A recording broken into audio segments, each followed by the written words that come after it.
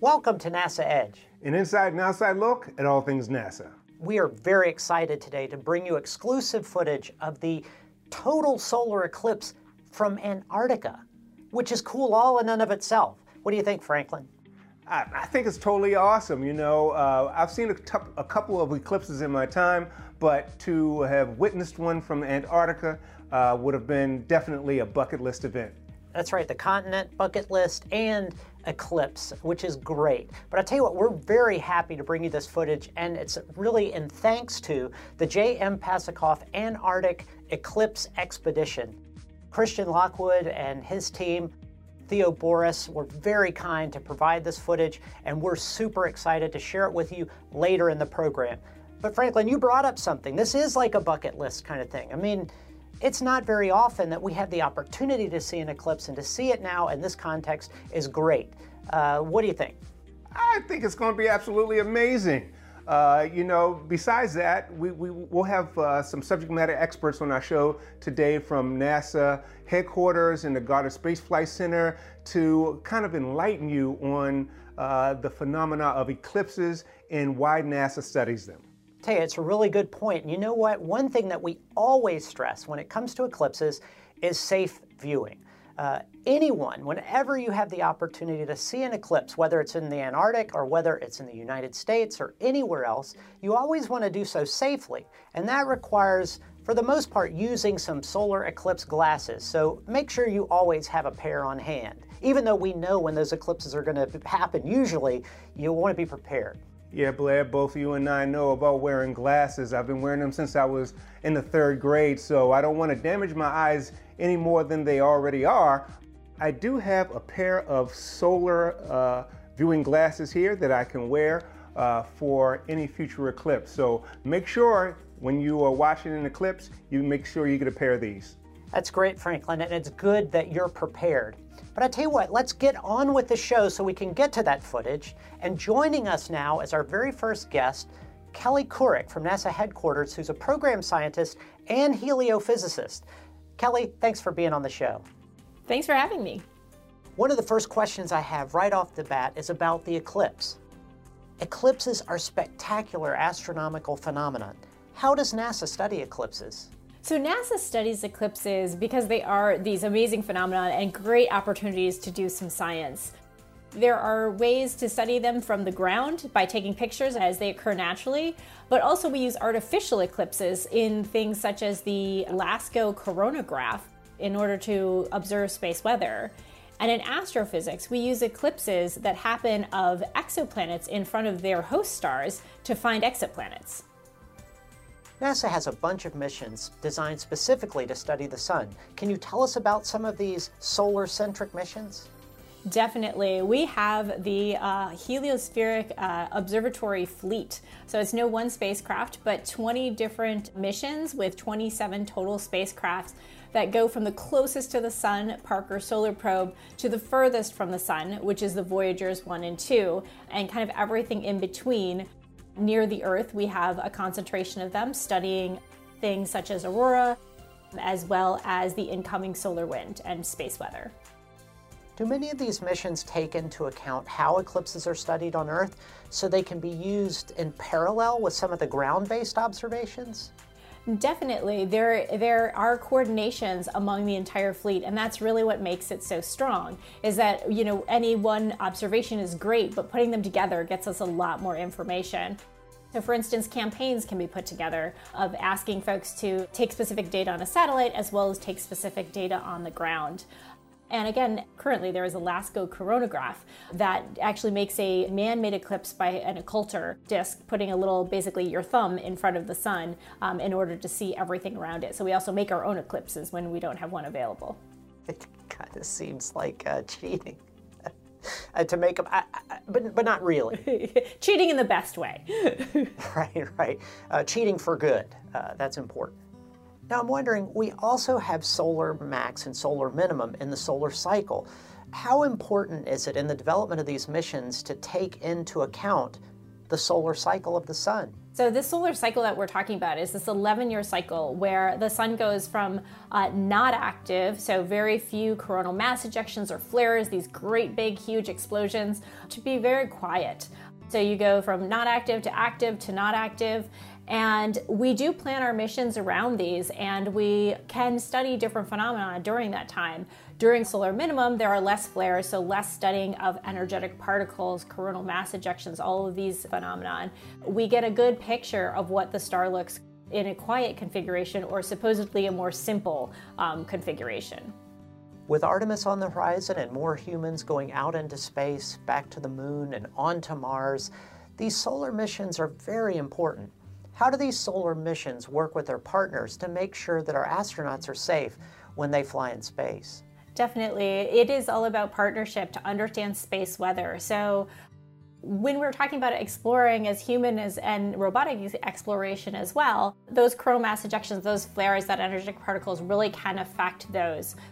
So the Science Mission Directorate Heliophysics Division is charged with really focusing on understanding the science.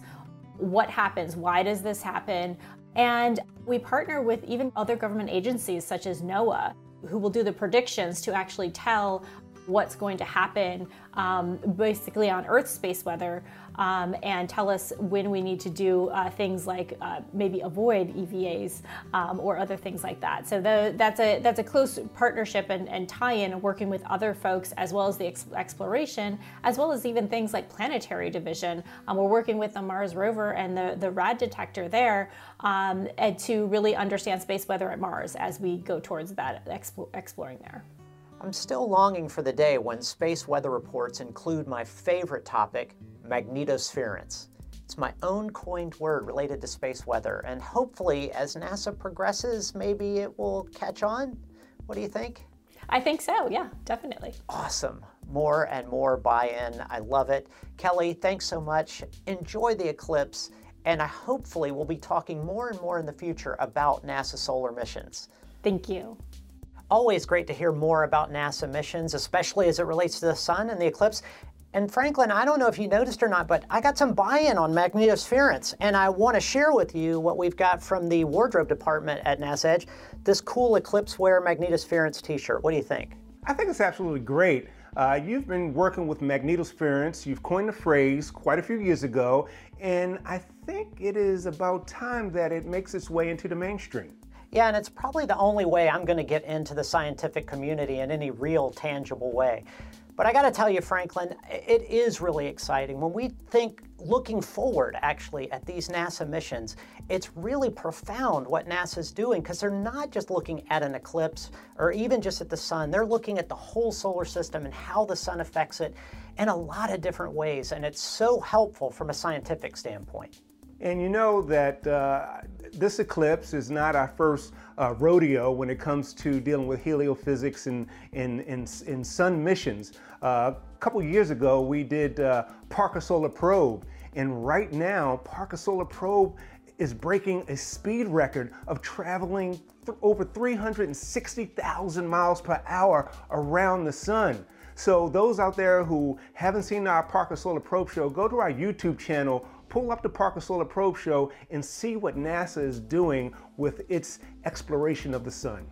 Yeah, Franklin, I'd like to see Sammy Hagar write a song about that speed, because that's an incredible record. Now, one thing I've noticed today, a lot of twofers here. I mean, the eclipse is amazing, but it's in Antarctica. And then with Parker Solar Probe breaking a speed record, but it's also the spacecraft flying closest to the sun. We've never seen any NASA spacecraft go that close, and that is amazing, because like I said, getting some incredible science as a result. And that's a good thing. Exploration and research is definitely the name of the game, which leads us to our next guest, Dr. Michael Kirk, who is a research scientist in the Solar Physics Lab at the Goddard Space Flight Center. How you doing today, Michael? Oh, I'm doing pretty well. It's a gloriously sunny day, which is my favorite kind of day. First of all, as we get into eclipses, can you tell us what an eclipse is and how many different types of eclipses are there? Yeah, so eclipses just mean something is passing in front of something else in astronomy speak, so to speak. And what we see here on Earth is there are two different kinds of eclipses. There's the lunar eclipse, which is where the shadow of the Earth is covering the moon. And we just had one a few weeks ago. The moon turned sort of a ruddy red color as it passed into the shadow of the Earth. And then a solar eclipse is where the shadow of the moon is shining on the Earth itself. And so the sun gets covered up by the moon itself. So those are the two major types of eclipses, the lunar eclipse and the solar eclipse. Now, the eclipse that's happening in the Antarctic is what type of an eclipse? That one is a solar eclipse, and it's a specific kind of solar eclipse, and then it's a total solar eclipse. What that means is that all of the sun is blocked out by the shadow of the moon, all of it. And so what you can see with a total solar eclipse is you can see the other parts of the sun that we normally need special equipment to view, the solar corona. Now, there is another type of solar eclipse. Can you tell us about that? Right. Yeah, so there are two other types, but one is only a half type. So let's start with the other type first. So the other type is an annular eclipse. This is another type of total solar eclipse, as in the entire moon shadow passes in front of the sun, but it doesn't quite cover everything. And so you get this annulus of light around the outside, this thin ring all the way around the outside of the sun. And one thing to mention with those annular eclipses is that you have to use special equipment to view them with your eye. You can't look at them directly. With a total solar eclipse, when you're in totality, you can take off your glasses and see the beautiful solar corona. With any other type of eclipse, you've got to use special protection. So then another type of eclipse you'll often hear about is a partial solar eclipse. Partial solar eclipse is where you just see the shadow of the moon take sort of a bite out of the sun. It's sort of a Pac-Man kind of a thing, where you just get, a bite taken out of the sun and that's it. And those are interesting, but they're not quite as magical as the annular eclipse and the total eclipse. So that's why I say partial eclipse is only like a half type, because it's like a near miss. It's like a swing and a foul ball kind of a thing. It's not exactly like you're getting all the glory that you'd want to in a total solar eclipse. Since the sun doesn't go down, how can you actually view this eclipse? In the Antarctic, the sun is going to be on the horizon, will it not? Yeah, exactly. So this is the summertime for the Antarctic, which means if you're south of the Antarctic Circle, then the sun is never going to set. It's just going to stay above the horizon 24 hours a day. That's weird and cool and kind of crazy itself. But what that means for the eclipse is that you're going to get to see the entire progression of the eclipse, from when the moon shadow first touches the outer edge, and then all the way as it progresses through to totality, and then marches back out on the other side again. So you get to see that whole process from start to finish. However, the totality of the eclipse only lasts for about 2 minutes, just under 2 minutes. So in the grand scheme of a 24-hour day, 2 minutes is really not that much time at all. So it's not that much of a viewing experience different than what you saw in Carbondale or what you'll see coming up in the future. But the actual shadow of the moon will be covering the sun for about 2 minutes, and it'll be nice at a nice viewing angle. So you just don't have to crane your neck so much. You don't have to get that crick in your neck like you did before. You can just look up easily. And that's why so many people are going down there, is because it's this unique viewing experience in the Antarctic to see a total solar eclipse. Dr. Michael Kirk, thanks for being on with us today, and hopefully we'll talk to you again in the future during our next solar eclipse. I can't wait. So mark your calendars now. 2023 is an annular eclipse in the US. 2024 is a total solar eclipse in the US. So I will be talking to you more about all those things as we get closer. Sounds great. Can't wait. Thanks. So Blair, it looks like our eclipse itinerary is set. We have a couple of eclipses coming up that we should be covering through NASA Edge.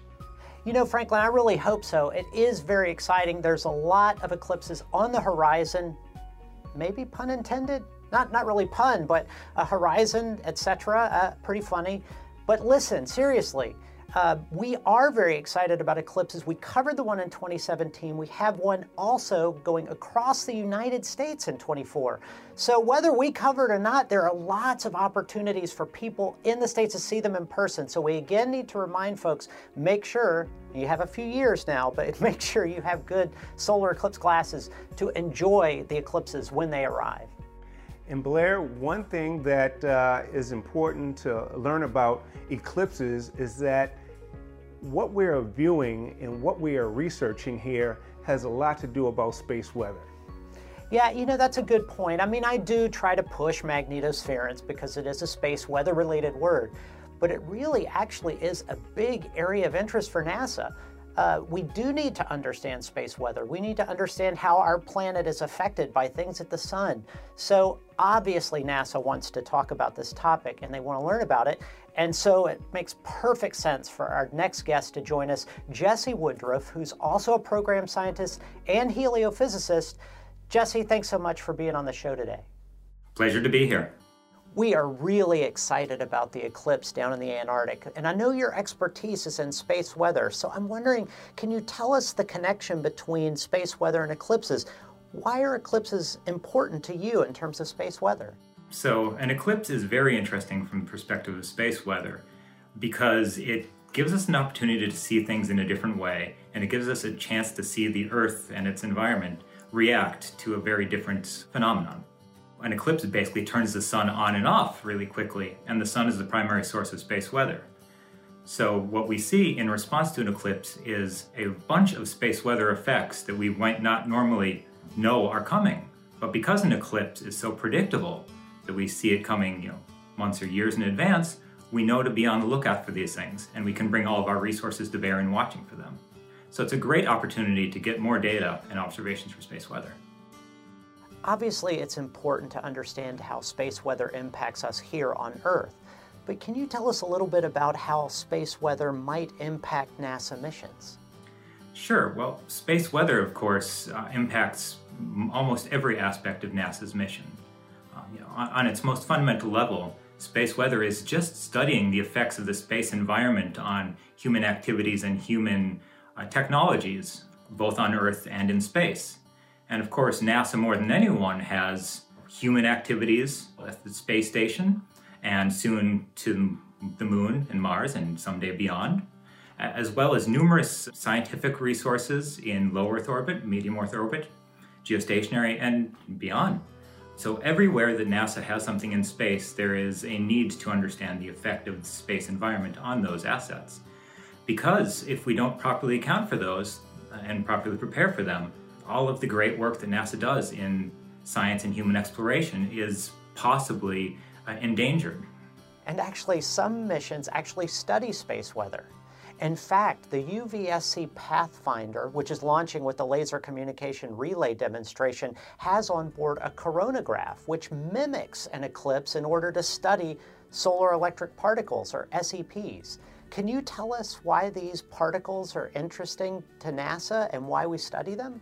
Sure. So one of the most important types of space weather effects that we see is the release of highly energetic radiation from the sun, these so-called SEP events. These are basically high-intensity radiation that is emitted from the sun and heads out towards Earth. When this reaches Earth, it can cause a dangerous radiation environment for humans in space, such as our astronauts, and even in some cases, that radiation can be of sufficient intensity to reach the surface of the Earth. And so in order to better prepare for and give warning for these solar energetic particle events, which can take only 7 or 8 minutes to reach the Earth, we need to have good observations of them.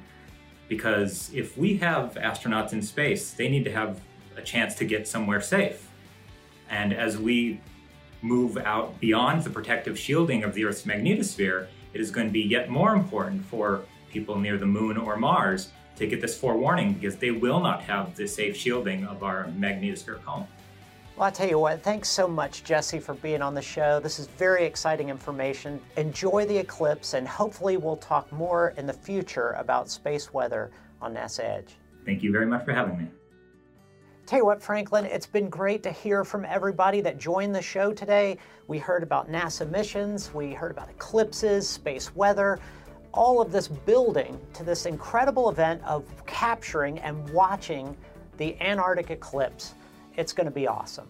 Absolutely, Blair. And whether you're viewing an eclipse in person or on your smart device or television, seeing an eclipse is an amazing phenomenon, and I can't wait to see the footage that we have.